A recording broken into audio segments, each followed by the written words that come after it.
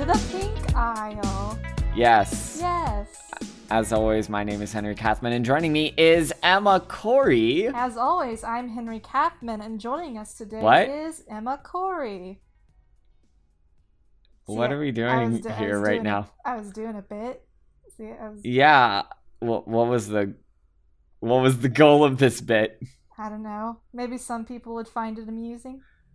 All right. Anywho, so today, everyone, one and all, we are doing another one of the Tinkerbell movies, which is very exciting. We are going to be delving in to Tinkerbell and the Lost Treasure. We've already spoken a fair bit about the Tinkerbell movies and like their whole deal. I don't think we need to really dwell too much on the Disney Fairies brand and some of the stuff that was brought up. That said, if you do want to know more about that sort of stuff, feel free to, check the last episode. But in the time that we've had since recording this last episode, there has been some interesting developments in just the general world of the Disney Fairies. Specifically with probably one of the most underappreciated elements to the Disney Fairies canon that we kind of failed to mention, and that was, in addition to the dolls, the old play sets, and all that stuff, the Disney Fairies franchise had an MMO. I think we might have mentioned it in the previous episode. We mentioned it a little bit about how the Pixie Hollow and how it was like decently popular. Wait, you didn't play it, right? I did, though I never got far in it. I would always just make a new account. Yeah, that's fair. Like I said, I was always more of a Pop Tropica Club Penguin type of kid, so that was... I definitely played a lot of Pop Tropica in elementary school. Heck yeah. What was your favorite, someone with taste. Island? The Superhero Island, that one carrot-themed island. Yes, I love the carrot one. I love the kind of like dark ones. Kind of like dark atmosphere that one had. Yeah. And I liked the spy one as well. Oh, yeah. I liked the time travel one. I thought was really fun. Oh, yeah. That one was like a cool bit of like edutainment. Yeah. Yeah. And yeah. There was a lot of cool stuff. Anyway, so we talked a little bit about how the Pixie Hollow MMO was like kind of dead in the water, similar to Disney's other RPG efforts, but in the time since we've recorded, there is basically a slight revival to the Pixie Hollow games, where a group of fans did set about to revive the Pixie Hollow MMO with a little project called We the Pixies. It's currently in its alpha stages right now, and you can join their Discord server. Want to look around and see like some of the stuff that's going on here. Yeah, it's very interesting. But anyway, today we are talking about Tinkerbell and the Lost Treasure, the second film in the Tinkerbell film series, and one that I feel a lot of people kind of overlook or don't like as much, which... Interesting. I think it might have to do with the fact that, Tinkerbell's friends aren't really very involved in this one. This one is sort of an oddball in the series because it's mainly, about... Well, it's like a quest movie. It's got, a Fairytopia type setup where, Tinkerbell's gotta go and, find a thing. But it's also has a... the big relationship this one is focused on is between Tinkerbell and Terrence, the Jesse McCarthy character. And, I don't know what that's gonna look like, because this, as a story, is one that I don't know. I kind of I like both the characterizations of Tinkerbell and Terrence. I think like both Mae Whitman and Jesse McCarthy did like good job with vocal performances. In the vaguest of vague memories that I have about this series of movies, I just remember them bickering and having like a whole like, oh, they're first angry, but now they make up type of dealy, and it just being a little like, because like Tinkerbell and Terrence are kind of in a weird place where it's like he's kind of a love interest, but like because it's like Tinkerbell, they never really like, you know, go into it. They don't want to like add that like romantic it never like element. actually like becomes like romantically coded so much. Yes. You know? So it's more kind of like it's sort of a movie about like having a bad fight with your friend essentially, and it's essentially one of those like I feel like of all the Tinkerbell movies, this is the one I feel like I've seen the most, because I feel like it would like play on TV a lot, like on the Disney Channel. Yeah. But it really is just sort of like one of those sort of escalation plot type films. We'll just see as we get into it. And also, it's an autumn film. It takes place in autumn. Yeah. So that's pretty interesting. I think it has some really good like visual stuff in this film. You know? Yeah. I am very much anticipating seeing what's going to happen with that. But before we do that, a couple of other quick things to get to. So a lot of the crew for this has remained the same, including the involvement of a certain producer. But the voice actresses have remained more or less the same. But interestingly enough, the director and screenwriter for this movie mainly are known for this. So, as the director of this movie, we have Clay Hall coming in. This is his only director's credit. He would later become the director for Planes, but he has had a hand in the animation department for a lot of other different stories, including he was like an animation timer and layout artist and director for The Simpsons back in like 1995 and 1998. So like that's pretty good. Good era.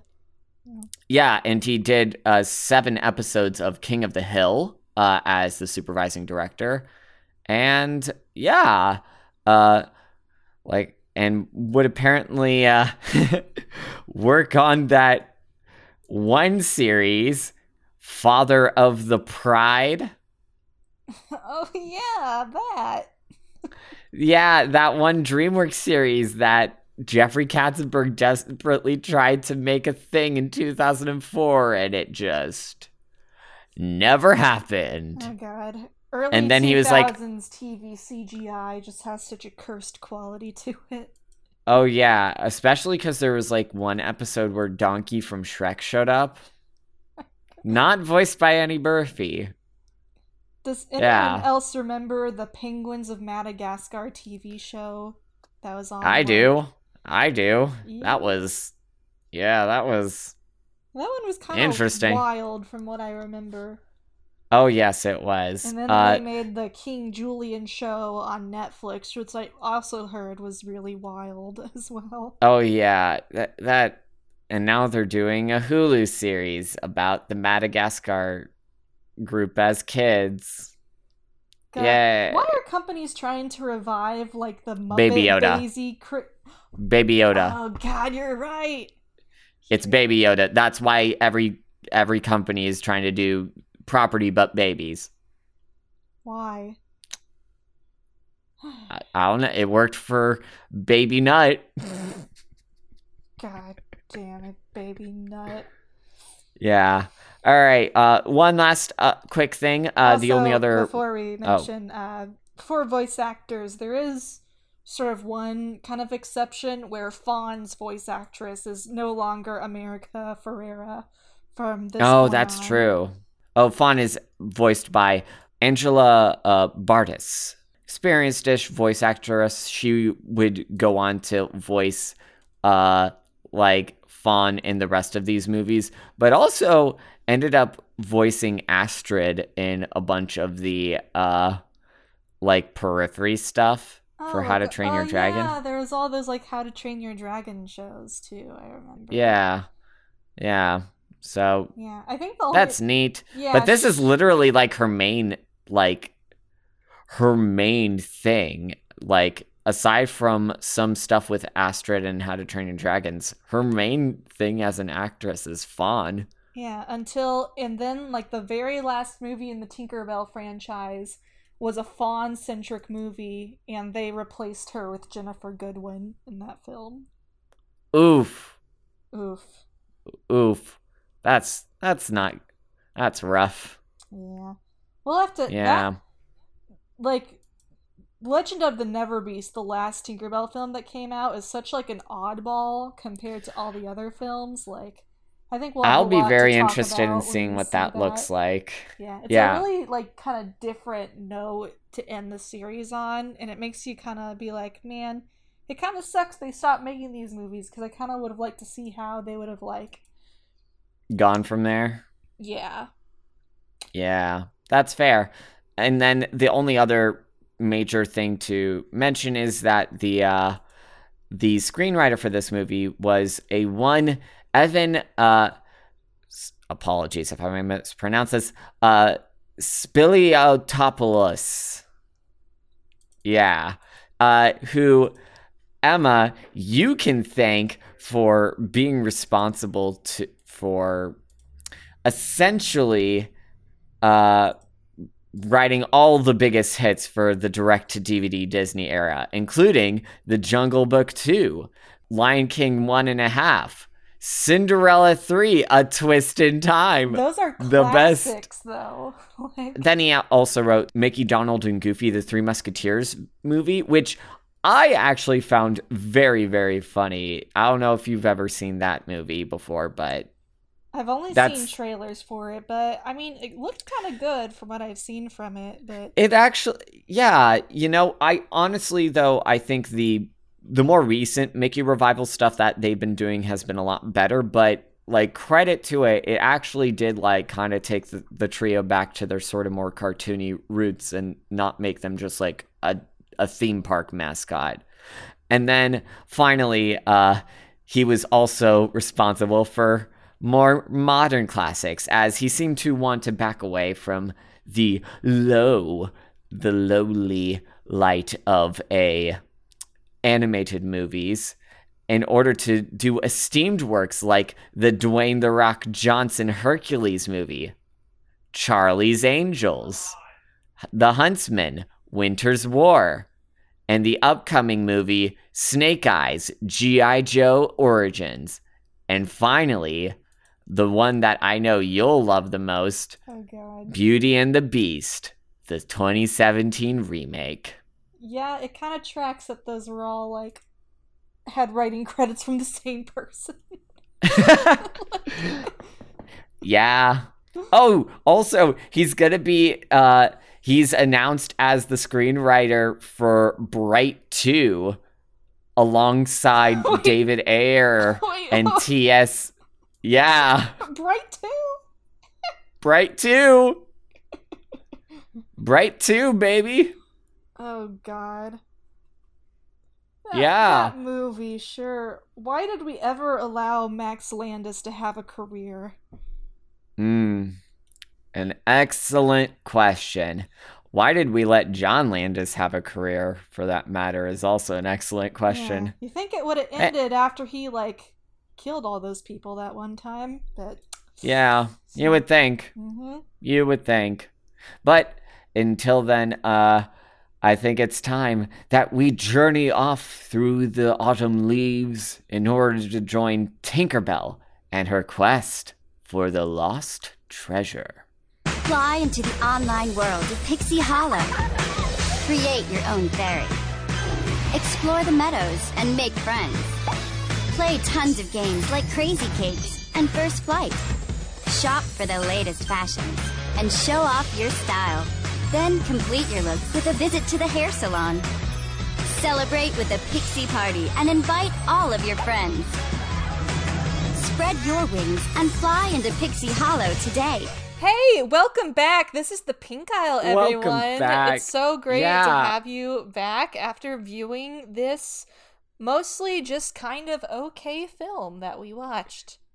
Yeah, and mostly okay does summarize a bit of it, because, yeah, I gotta be honest, I don't think it's bad by any stretch of the imagination. You know, it's got some fun, like, set pieces, just like the last movie. The visuals look very good, but, like, yeah, I don't know, I found a lot of, like, the character stuff underwhelming compared to last time with the first movie, because with the first Tinkerbell movie, you got such a good taste of, like, every character's personality, but by focusing so much of this movie on the friendship between Tinkerbell and Terrence, I don't know, Yeah, because that was the thing I was thinking about, because I was like, man, they have, like, such a big emphasis on, like, how good friends they are in this movie, and then, like, after this movie, like,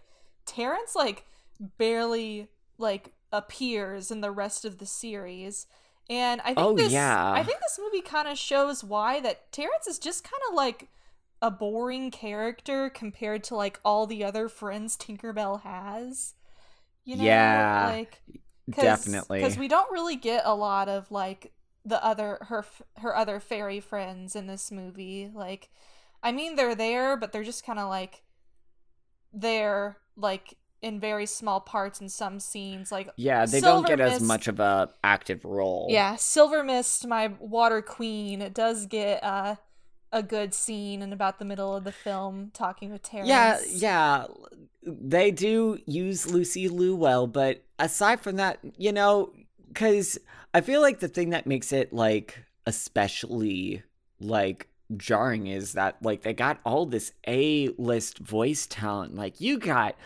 like, Raven Simone, you got Kristen Chenoweth, Angela Bartis, like, Angelica Houston, like, and you got these, like, A-class stars, and you don't use them as much, and it's like, I don't know. It's all Jesse McCartney all the time here. Yeah, definitely. But you know, at least, like, well, I mean, yeah, Kristen Chenoweth, she got that easy check, so I guess that's a consolation, I guess. Yeah. Anything to make up for the fact that Pushing Daisies got canceled early. Rest in peace. It's okay. Anyway, so this movie, last movie was talking about, like, the transition between, like, winter to spring.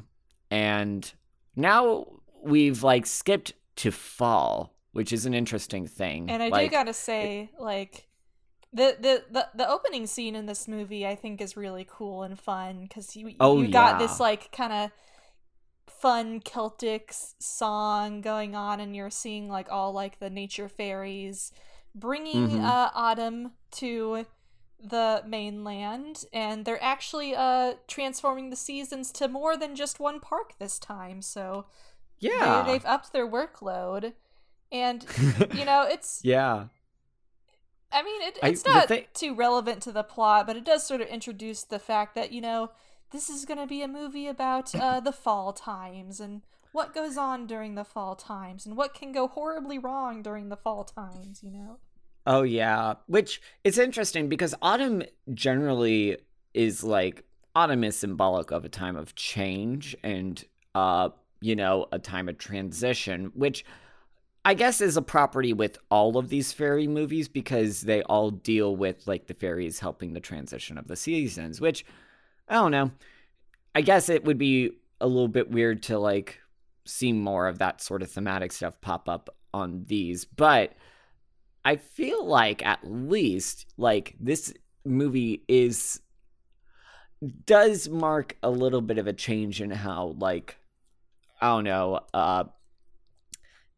how at least Tinkerbell kind of interacts with other people, because now that she's more established here, we can focus more on, like, you know, some of her chemistry and stuff like that. But But yeah, so there's a transition between the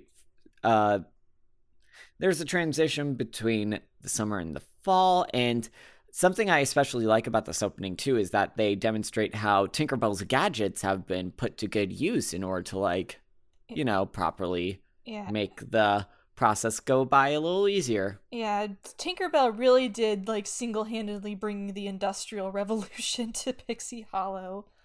Like, yes, although the fact that most of it is, like, magically supplemented and there's nary a coal mine in sight, that makes it a little bit better. But yeah, that is a little interesting to see how. Do the fairies have labor unions in Pixie Hollow? Can you get, like, fired from your fairy job in this universe? That is something that we don't exactly see explored, because generally, like, I mean, Pixie Hollow is operated under a system where, like, people, like, do, like, some, required task for the world. Like, everyone's labor is, like, something that is necessary on some level, and they do it because it's something that they're passionate about. Like, yeah, and I mean, like, but then again, at the same time, it doesn't seem like money exists in Pixie Hollow. Like, it's more like a commune type setting. Although they do have a monarch, so it's like, yeah, the fact that there's, like, a monarch and, like, the different ministers of each season, that, and as well as, like, Fairy Mary and, like, these other, like, manager, I don't know, it's interesting. I guess those of maybe any of the fairies who start becoming layabouts get, like, locked into a room with, like, a phonograph that says, "I don't believe in fairies," causing them to oh my god, like a torture technique, like, yeah. I don't know, but anyway, in order to transition the fall, like, the transition is marked by the presentation of the mystical moonstone, which is the thing that causes the blue harvest moon to create the pixie dust that basically sustains this whole society. They use the blue moon to create blue crystal meth pixie dust. And as we know, according to Breaking Bad, if something is blue, it's automatically better. And so this is the kind of dust that lets them, like, it says, like, revitalize the tree. Like, the tree would stop, like, making pixie dust if it didn't get this, like, blue dust kick, like, every... Oh my god. Every 4 years, or however many years. Yeah, so, just really leaning into, like, what people think pixie dust is, huh? Okay, so. I guess.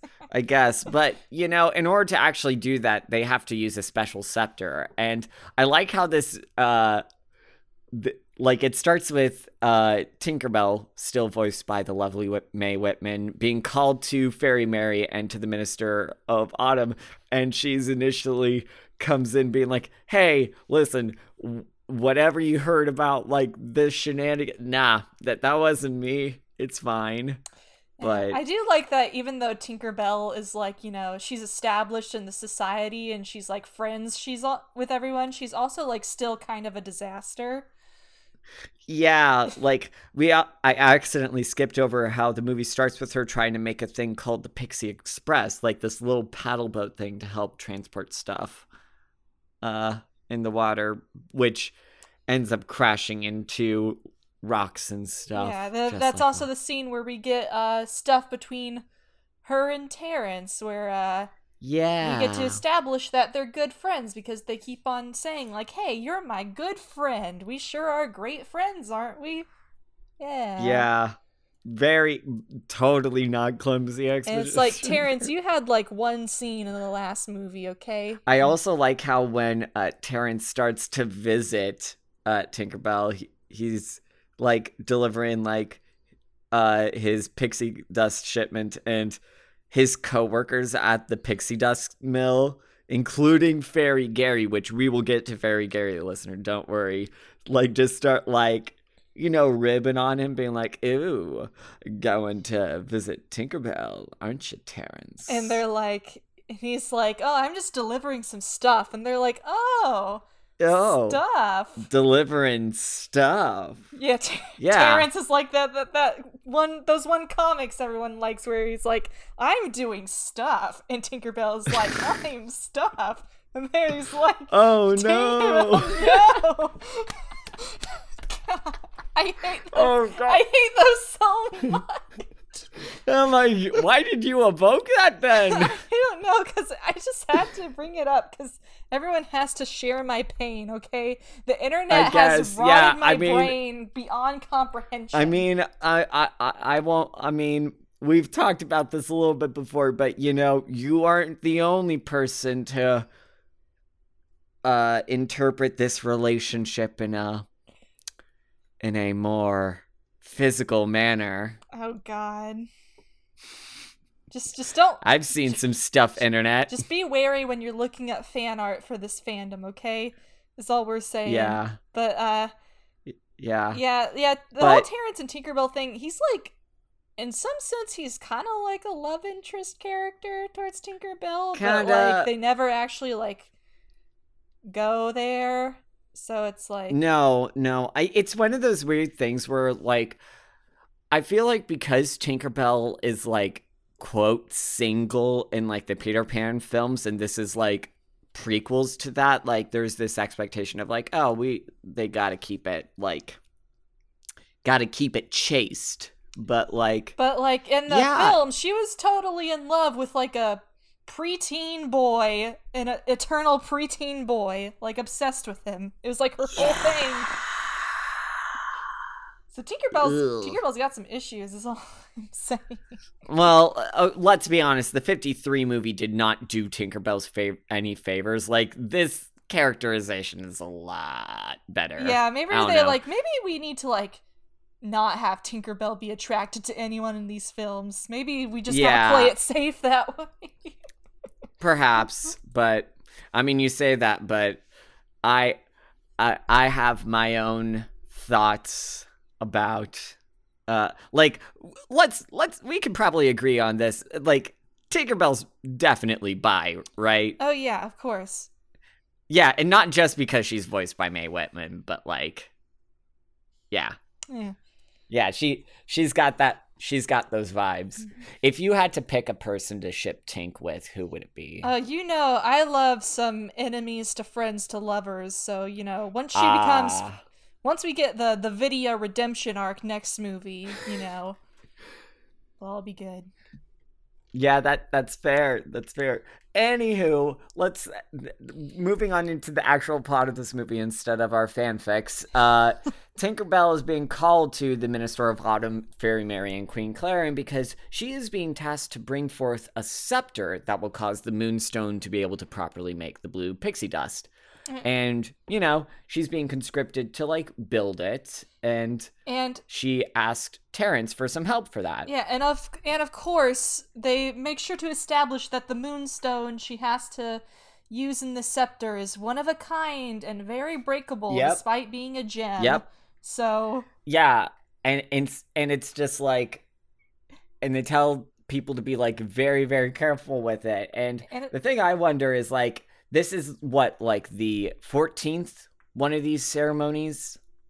Like, however many ceremonies they've had. And you would think that after this amount of time, they could just, like, make a replica. Or just, like, give her the dimensions of the stone. Like, why does she have to take the stone with her to her house?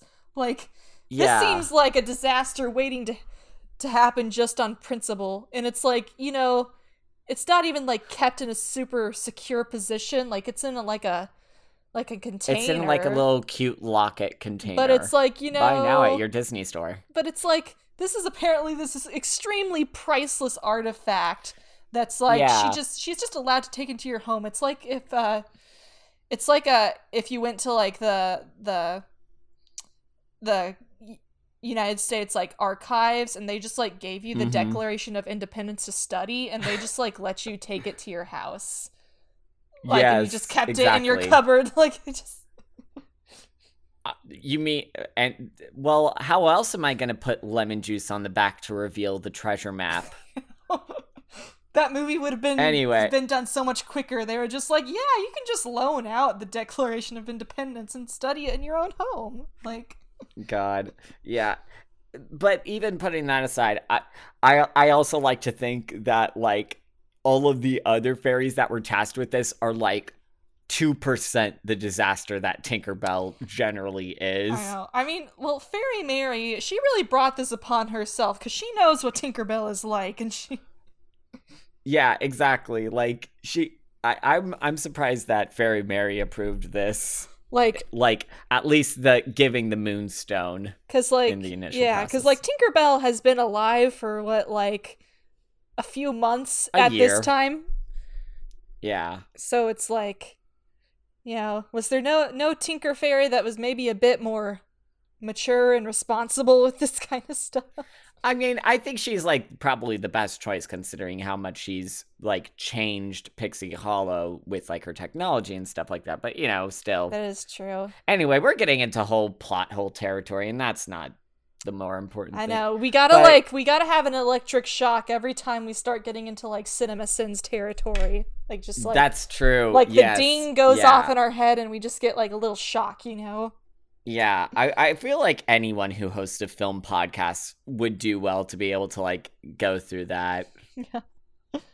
Yeah.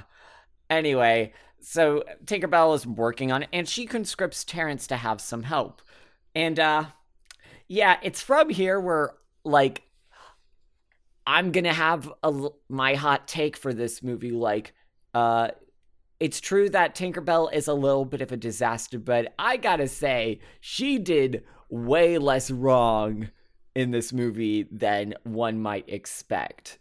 Like, because at least when Terrence is starting to help with her, like, he ends up proving a bit overbearing. And, like, I believe, Emma, while we were watching this, you kind of told me, like, you said he gave a sort of mansplainy vibe. Well, yeah, okay, so, like... So the whole conflict of this movie really gets into gear when, like, Tinkerbell has Terrence help her making the scepter, but as, like, she's doing it, like, you know, she's trying to concentrate on her stuff, and Terrence is being, like, way overbearing. He's, like, when she's trying to, like, make the stuff, he's like, you all gotta make sure, you gotta get the dimensions exactly right, Tinkerbell. And she's like, yeah, I know. Like, it just... gives us such a feeling of, like, you know, just being, like, this movie really shows what it's like being a woman in STEM, you know? Yeah, being, like, or heck, being a woman in any field of being an expert. I know, it's... Where it's like... There's always some guy that's Yeah. got to come around and think he's, like, doing you a favor by explaining to you stuff you already know. Yeah. Speaking as someone who's been guilty of that in the past, it's it definitely makes me feel a little bit more harsh to Terrence because of that. Maybe somewhat unfairly, but at the same time, yeah, he keeps on, like, interrupting the work, and even at certain points, like, nearly breaking, like, the Moonstone and trying to help her out. And, you know, this eventually reaches a boiling point where she tries to tell him to, like, hey, go find this other thing for me. It might take a while. And then, so he happily leaves the house for a little bit. And then, what causes him to come back? Well, she's getting, like, really annoyed with his constant presence, so she tells him to go get a sharp thing, and he ends up talking to, gay icons Clank and Bobble, who are, like, doing some shenanigans. Yeah. Preparing also for not enough of them in this movie. Yeah, not enough Clank and Bobble. They're always delightful when they're on screen, and they're doing some kind of, like, shenanigans where they're trying to, like, make, like, a fireworks machine or something, like a fireworks launcher for, like, the Blue Moon Harvest celebration thing, which is pretty much all, like, what the other characters are doing, like, in this movie while the plot is happening. They're just, like, preparing for this celebration. So, but yeah, it's great when they're on screen, but they essentially give him the idea to go look for like lost things, and Terrence finds a compass, and he's thinking like, oh, the compass, the arms of the compass would be good for the sharp thing that Tinkerbell wants. But of course, when he gets back, there's a big whole misunderstanding because Tinkerbell just sees the compass and says that it's a round thing. And she's like, Terrence, you stupid idiot. Why do I keep you around? Though she doesn't say that, but she means it, and she says it in her head. And yeah.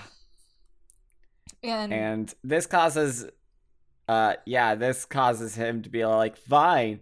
Last time I try to help you out, and it's just like, well, Tinkerbell like cool. goes off on him because like when she's like kind of telling him in a more like nice way to go away, she like pushes away the compass, and it ends up knocking the scepter over and destroying it, and she essentially explodes at him over this, and this is what kind of causes the rift in their friendship.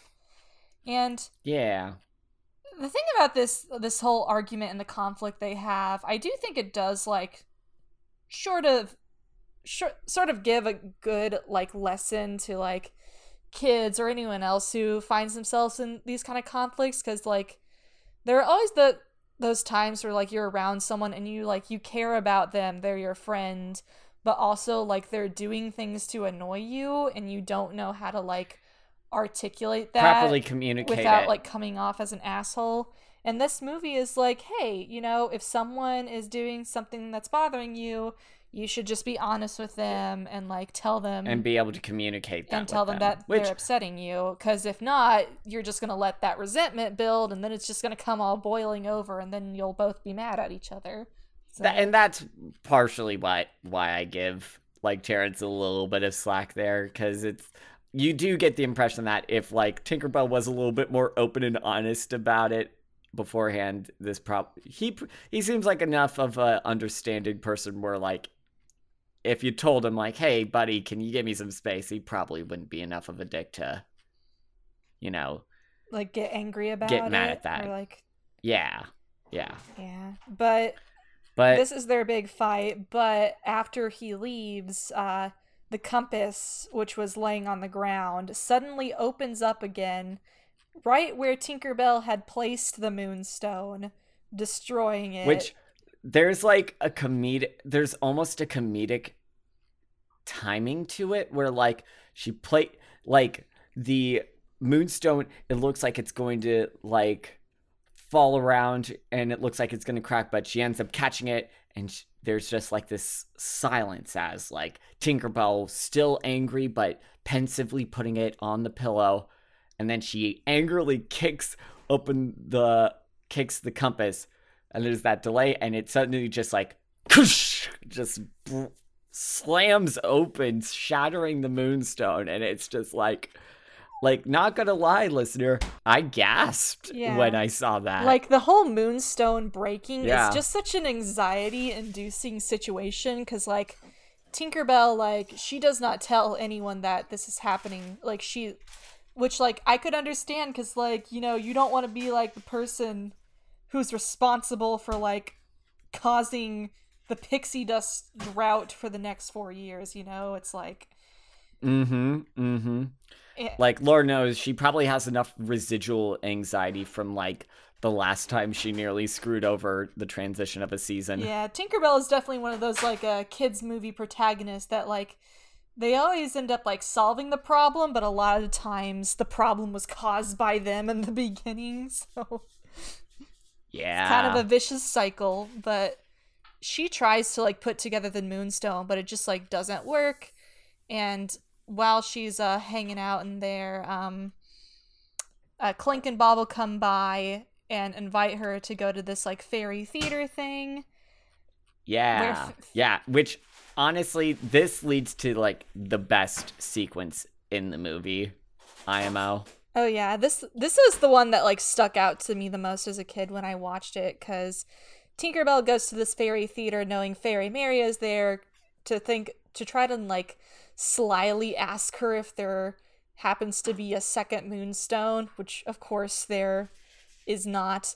But it's lucky that she came here, because it's from here where she gets to watch this exposition song, which is led by this like theater fairy that's voiced by Gray Delisle. Like, I know, who is also the narrator. We got Azula in this here, film, so it's really nice to see her.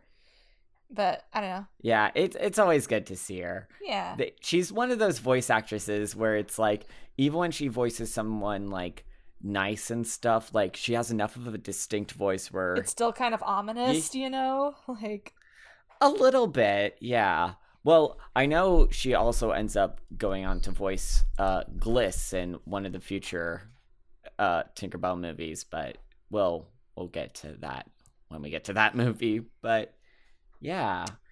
But this scene is nice because it gives us like Tinkerbell finding out about this like this fairy mirror that granted 3 wishes that some pirates went after, but then like their ship sank before they could use the final wish. So now this like wrecked pirate ship is out there, and it contains this mirror that can grant a wish. And we get shown like both about the mirror and instructions on how to get there through this song. So this movie has now become a find the MacGuffin plot, which is always fun in these fantasy adventure type films. But like at least in the telling of like this legend, there's like this beautiful music, and I should say Joel McNeely's score, very good stuff, still real good. But I believe what was this song called again? Where the Sunbeams Play? Was that the name of the song? The exposition song? Or yeah. Oh, no. Sorry, I'm looking it up. It's called Fairy Tale Theater, which, not listed on the actual soundtrack. That seems like a bit of an oversight, Disney, but okay. What a shame. But yeah, it's definitely a much more exciting way to introduce this plot than just like Tinkerbell seeing it in a book or like finding out some other way. But especially with like a lot of the good vocal performances there too, and like the way that the like pixie dust gets manipulated to like show off like these different set pieces, it's like, and also they have like a little like a bug orchestra like like a little cute bug orchestra. These movies just have so many like fun cute little details in them that I like a lot. Oh yeah, I mean that's something that's really good about I feel like that's the case with like any movie about tiny creatures, tiny like people. all those like mouse movies or like The Borrowers and stuff like that. There's just always so much fun just seeing like small characters interacting with like a big world, you know. Yeah.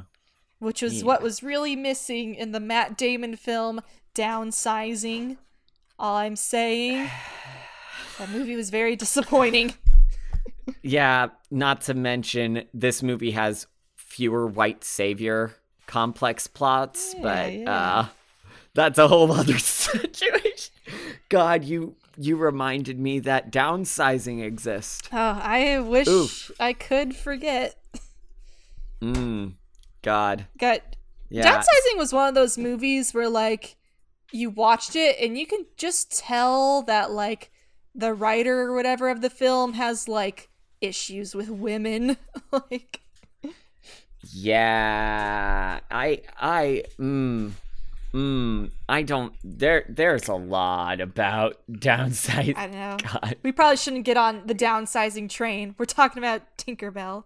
Let's go back. Yeah, some other time. Yeah, but this causes Tinkerbell to decide to set off in order to find this special mirror so that she can wish the Moonstone back, and she ends up constructing like this hot air balloon because she isn't going to ask for more pixie dust. Well, she ends up asking Terrence for pixie dust because Terrence, although he was like mad at Tinkerbell afterwards, he was a bit he was open to like forgiving her because he had like a conversation right after with Silver Mist, who essentially told him, you know, just give Tinkerbell time and she'll like she'll cool off. She'll like fizzle out. Yeah. But like unbeknownst to him, Tinkerbell has ended up in this incredibly stressful situation, and she isn't really thinking about like what happened between her and Terrence that much.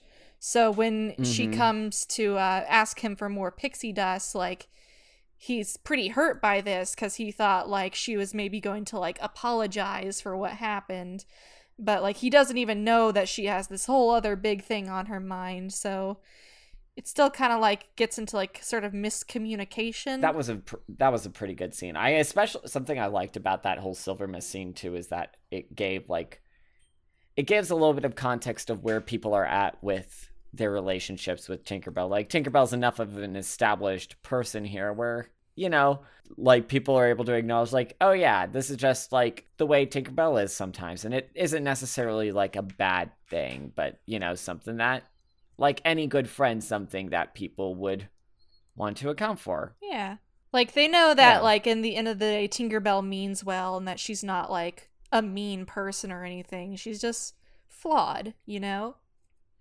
Which, you know, that's good. That's some good character stuff. Yeah.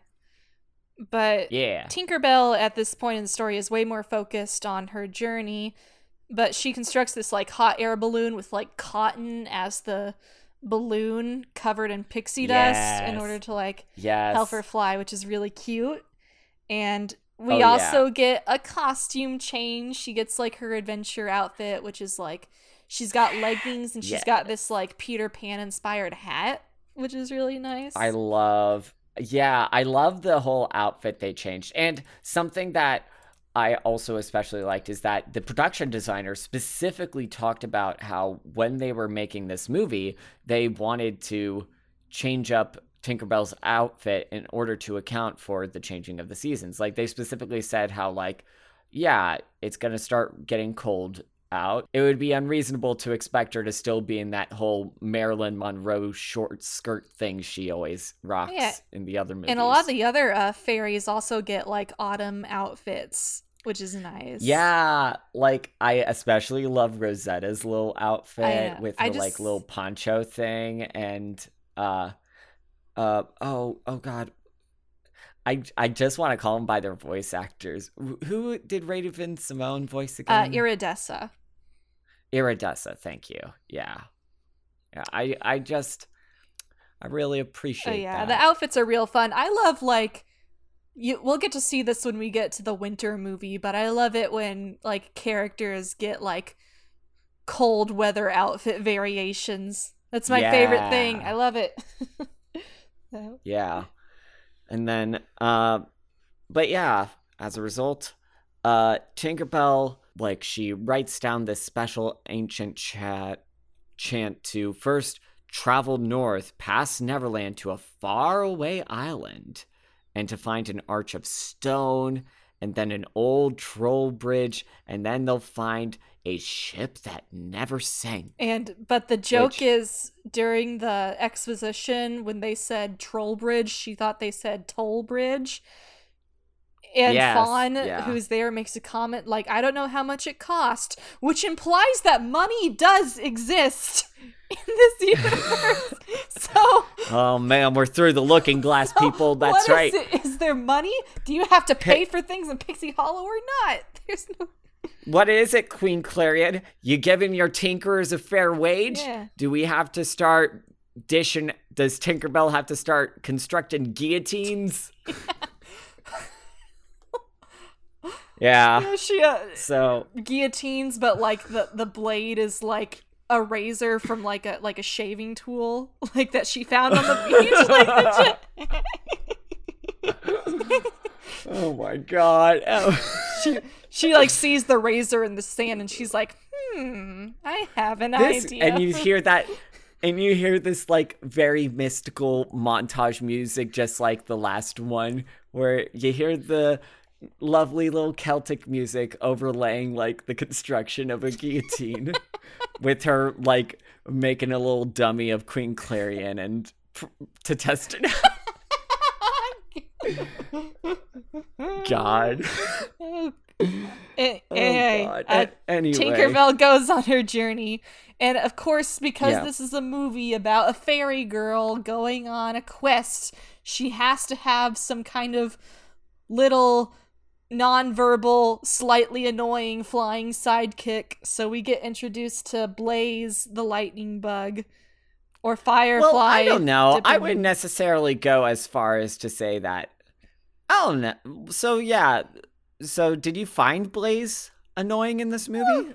Not really that annoying, but I don't know. He just, for me, it's his design that kind of bugs me. I just really dislike bug designs where they have like human faces and teeth. Like, I don't know. I feel like he would be much cuter if he just had like little mandibles. You know, like I don't like. You know, it's possible I don't need him to have like a squishy person face. You know. Yeah, that's true, because he has like that whole little like he has this sort of round face with like a weird nose mouth type looking thing. like I'm trying to Thomas think the of, Tank like, Engine over here on a bug.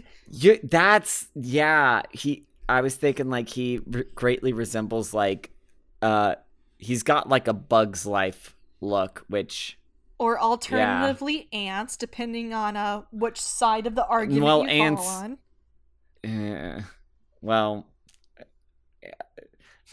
I was about to say Ants has more sex pest in it, but then again, Kevin Spacey is in Bug's Life, so Yeah, but at least he's not the main character in that one, so. that's true. Anyway, Blaze is being chased by like this. Was it a bat? Yeah, I think so. Yeah, and initially Tinkerbell is telling him to like go away, but oh no, Blaze is separated from the other fireflies, and he looks all sad. And this is enough so that she decides like, all right, fine. And she you also can finds come. out that his light is able to help light her map, so it's like the Rudolph conundrum, you know? Like, Yeah, hey, there I you found go. that as long as your as long as your as long as differences you're can useful. be useful, then you're good, you know? After Blaze joins on this little quest, the first little bit of trouble occurs after Blaze eats all of Tinkerbell's food, which makes it a little bit more difficult. But then suddenly, a random storm happens, causing her to become separated from the airship. And we get a whole scene where I think it's trying to lean into how, like, Tinkerbell in this movie has been having trouble sort of, like, taking responsibility for things, because initially she blames Blaze for losing the ship because she had left the ship because she thought she saw the stone arch, but it actually wasn't the stone arch, and she, like, blames him for losing it, but, like, one, he could not have physically stopped the ship from, like, being lost, and also like she wasn't listening to him initially when he tried to warn her. So that's also another kind of thing Tinkerbell goes through in this movie, is like being able to step back and being like, wait, am I the asshole in this situation? God, this movie does read like a big "Am I the asshole?" Reddit post where it's like, hey fellas, it's me. How old is Terrence supposed to be again? I don't think we can really go 25M. down the rabbit hole as like how old these characters technically are. Fair. But like, so my friend 23F is working on a big project, and I try to help her out, so she asked me to find a sharp thing. And then she blows up at me after I bring it to her, saying that I'm being too smothering. Oh God, So- you really are right. This movie is just one long "Am I the asshole?" post, Yeah. but anyway, after this scene, she tries to go after the ship, but she ends up getting like knocked out by the wind, and we kind of have her big breakdown where she like thinks back to her argument with Terrence, and she's like, I guess I was the asshole, wasn't I? And she apologizes to Blaze, and she's run out of pixie dust at this point, so she can't even like fly anymore. But yeah, which I gotta say, I do really appreciate the like narrative utility that pixie dust can kind of serve in a lot of these movies, where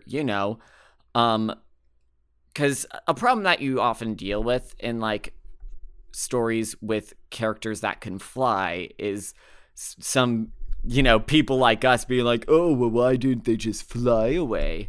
And it's like, oh, because pixie dust is a finite resource, that it can be something that doesn't necessarily have to be a concern all the time in a story, but it can potentially become a inconvenience that the writer can take advantage of, which I always think is a nice thing to be able to include in these sort of stories. I don't know. Every time I think of when like people complain about flying characters or like super fast characters like not running all the time, I just think of that scene from B Movie where Barry B. Benson is talking to Vanessa the florist, and she's like, well, if you can fly, why don't you just fly everywhere? And he's like, well, if you can run, why don't you just run everywhere? Yeah, exactly. And I'm like, you know what? God B Movie was making some points. God damn it. That movie does make you have to admit that, God, I hate that B Movie makes me unironically say, Jerry Seinfeld made a good point here. He still hasn't told us what the deal about airplane food is, though.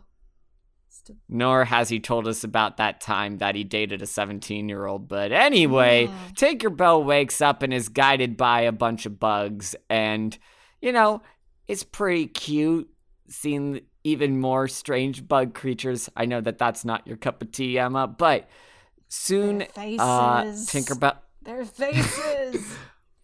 Yeah, but Tinkerbell ends up finding a large, that aforementioned stone archway. And, so it seems like she's on the right track. But then, soon she comes across... And can I just say, the backgrounds in these movies are still looking very good. Like, I'm very much enjoying, like, the cool autumn tones that you see with all the reds and, like, oranges. And then she comes to, like, the troll bridge with this, like, big rotten log that, like, twists and curls. I don't know. I just think that's real rad. Yeah, it's a lot of fun. Also, in this, she had taken the compass with her on the journey that Terrence had gotten for her. And it's only when, like, she sees the compass, like, broken on the ground, and she sees one of the arms sticking out. She's like, oh, wait, this was a sharp thing. And then it becomes the scene from the SpongeBob Christmas special where, like, Squidward is like, I feel like and, like, the jackass shows up. Like... Oh, yeah. That's true. But this is true. Yeah. So, and the next obstacle we come in is her and Blaze make it to the troll bridge, and we get the trolls doing their angry comedy routine at us. Yeah. So, thankfully, we don't have to worry about any... boys' holes with these two trolls. Yeah, they did. But in order to get on the troll bridge, no boys' souls or holes were having to be given in this movie. Yeah. So. Yeah, I do appreciate how Rob Paulson and Jeff Bennett do get to take a break from Bobble and Clank in order to voice these two trolls, which, I don't know. They have a very fun dynamic.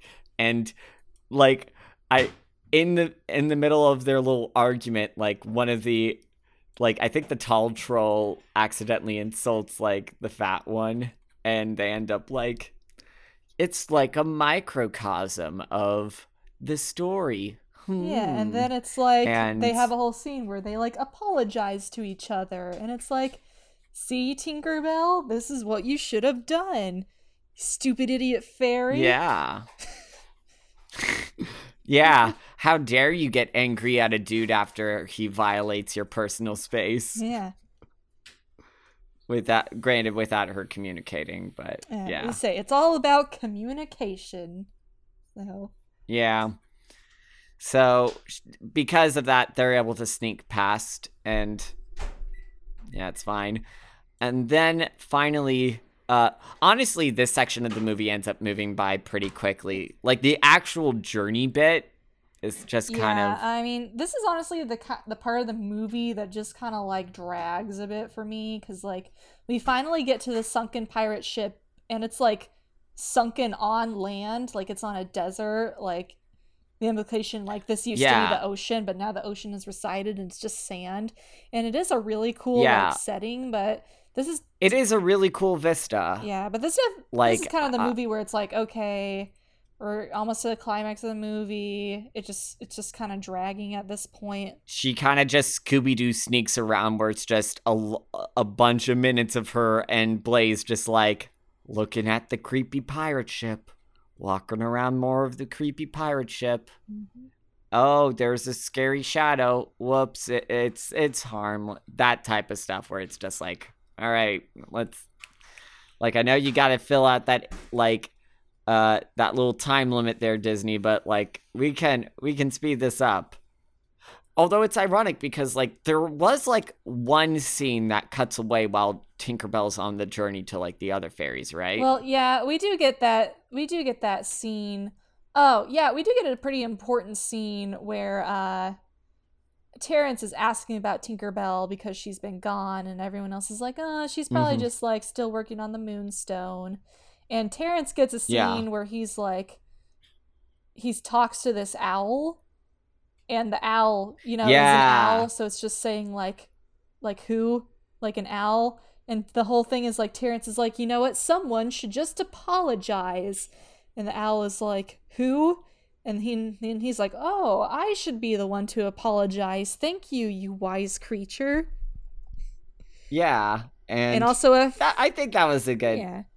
And also Fairy Gary shows up. We never did talk about Fairy Gary. We never did talk about Fairy Gary. Icon, so tell Fairy Gary.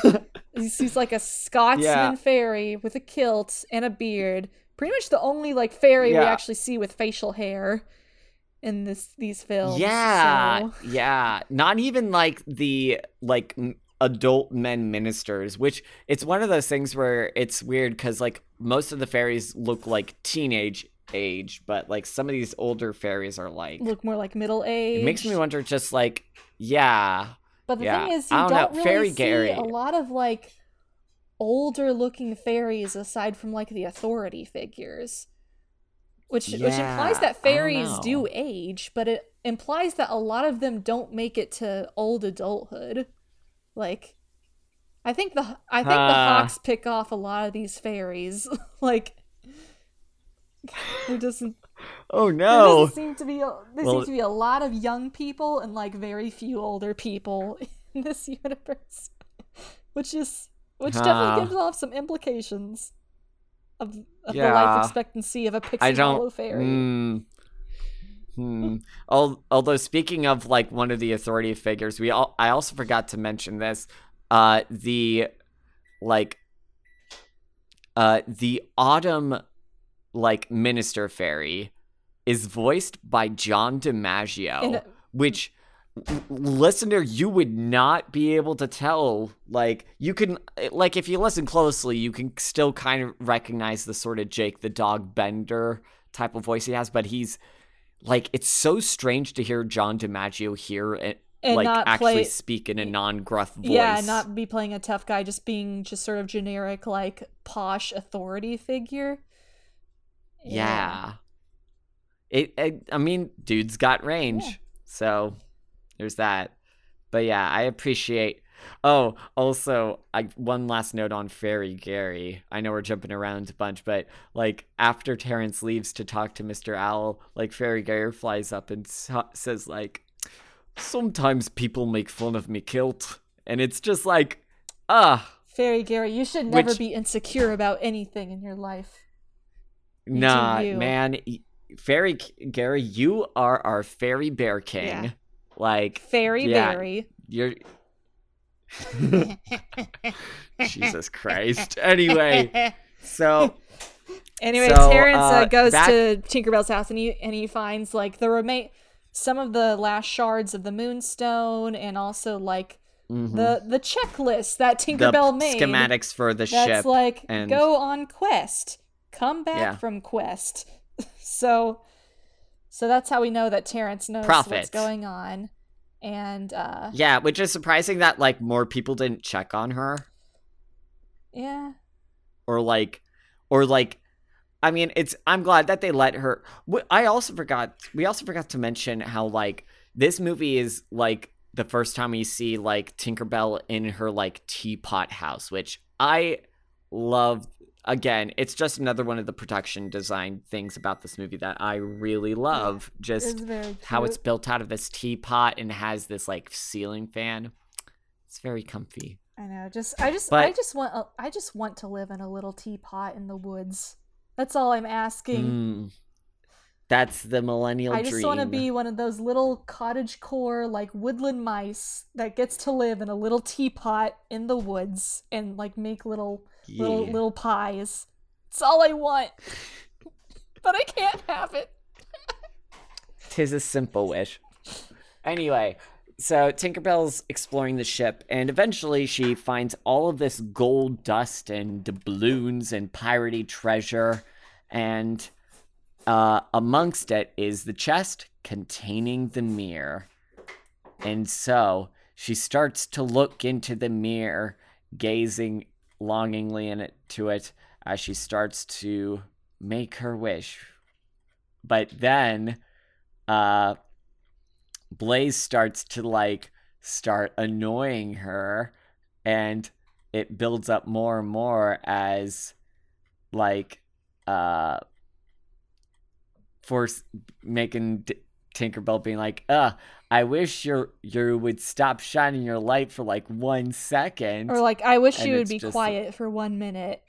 And then we yeah. get, again, another very stress-inducing scene where she realizes oh, I fucked this up again, and it's Yeah. it's a very kind of just sort of solemn moment, because it's Tinkerbell's finally realizing oh, I really am my own worst enemy in these scenarios, Yeah, and that's greatly demonstrated by the mirror, where she starts to look at Blaze, but then she turns back to see her own reflection, and it's just oh, dang it. Yeah. And so this is the part of the movie where we realize oh, this plot about getting the MacGuffin has never really been about getting the MacGuffin this whole time, because in the end the MacGuffin ended up being useless. So it was more about the emotional journey, because as Tinkerbell is having her breakdown, she talks about how much she just wishes that Terrence would be here so she could apologize. And guess what? Inexplicably, Terrence has made it all the way here. So Yeah, okay. So Terrence I do think it's a little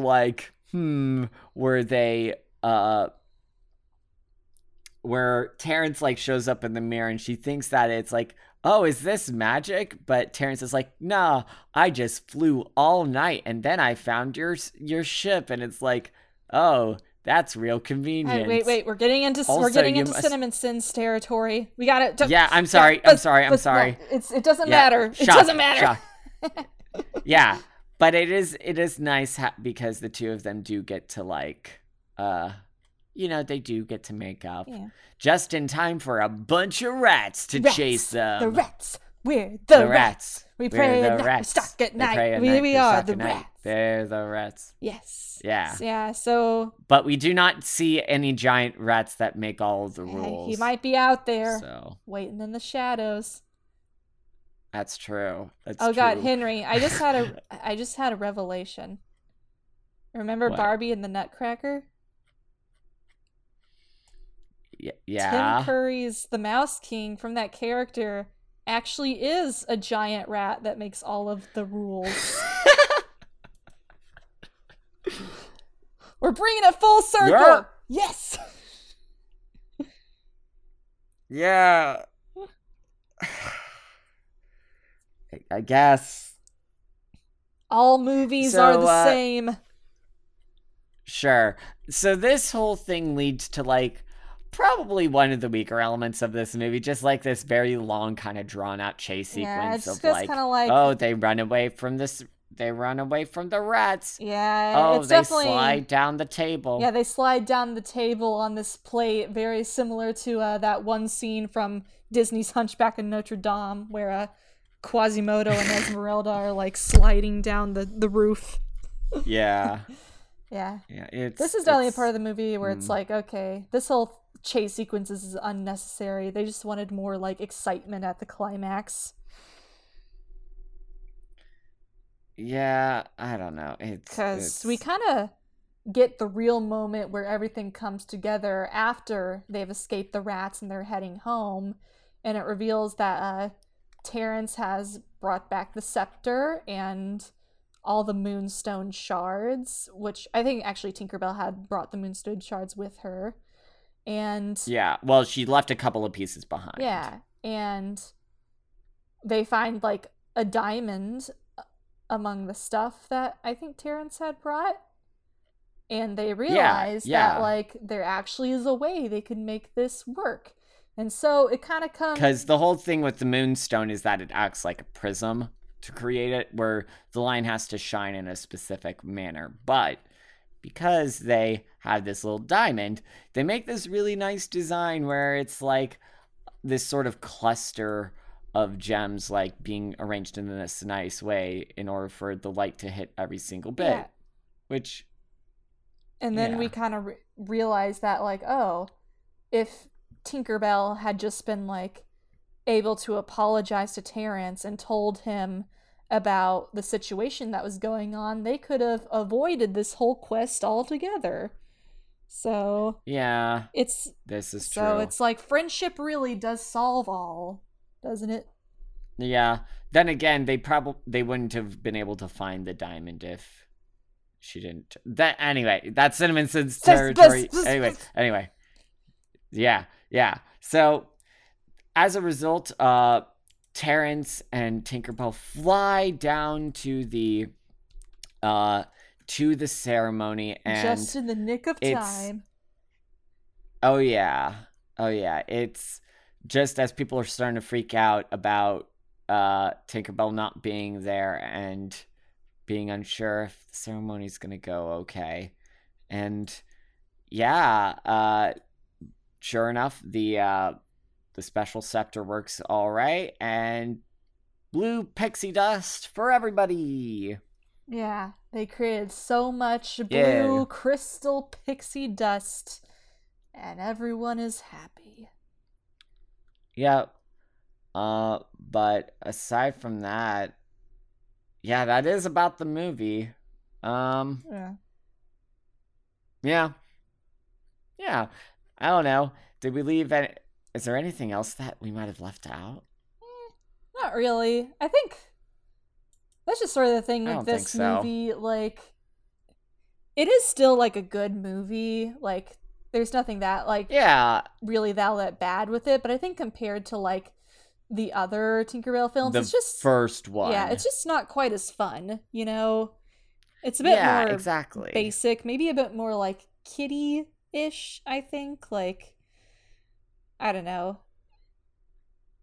It's just, definitely. Like I said, still great music, great, like, production values, just really beautiful. It's like these movies are just really pretty in general.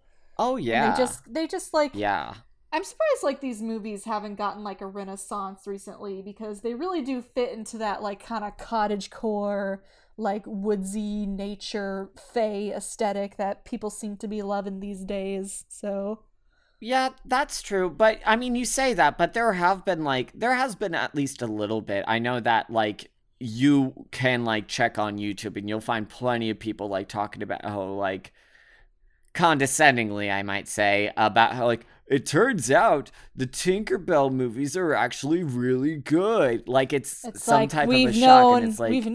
I've known since I was a child. As one step ahead. Yeah, I've known that these things are good. It's not that surprising. Yeah. You know, they have good artists, they have good animators on it. It's like, yeah. I don't know. It's almost as if you don't, like, condescend towards a specific series because of its main target demographic, you end up exposing yourself to a lot more interesting movies. Funny how that works out. Anywho, that's about it. What rating do you give this movie, Emma? I give this movie 3 fairy guillotines out of 5. Oh my 3 God. tiny fairy guillotines. I give this movie a Terrence out of 10 because, like Terrence, he's not a bad guy. He's got some problems that I think don't get addressed as much as they should. And, you know, after this, I feel like it just becomes a bit forgettable after this movie comes out. Yeah, I'm definitely way Yeah. more excited to revisit the next movie in this franchise, which gives us Yes, the Great Fairy which gives Rescue. us Michael Sheen like, being angry and Vidya Sundare redemption arc. Vidya. Oh my God. Yeah. It'll be Yeah, a fun I'll be time. very excited to see what sort of stuff pops up with that. Yeah. But I guess then, yeah. I don't think there's really much else to add from there. So Fairies, man. cool. They do be fairies. snorting that blue pixie dust. Okay, anyway, thank you for listening to the Pink Owl, everybody. We hope you enjoyed our little excursion into Pink Sea Hollow. So, if you enjoyed the stuff we done do here, there are a couple of things you could do. Like, Emma, you got yourself a Twitter.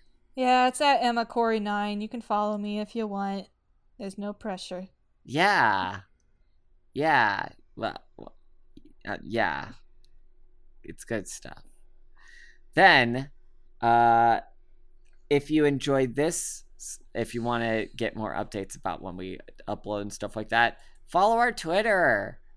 We post lots of stuff there at the moment at Pink Owl Pod. You can also find me, listener, on all sorts of places on the internet. You can find me at Twitter at Kathman Henry. You can find my Tumblr portfolio, henrykathman.tumblr.com, and my YouTube, which is just Henry Kathman.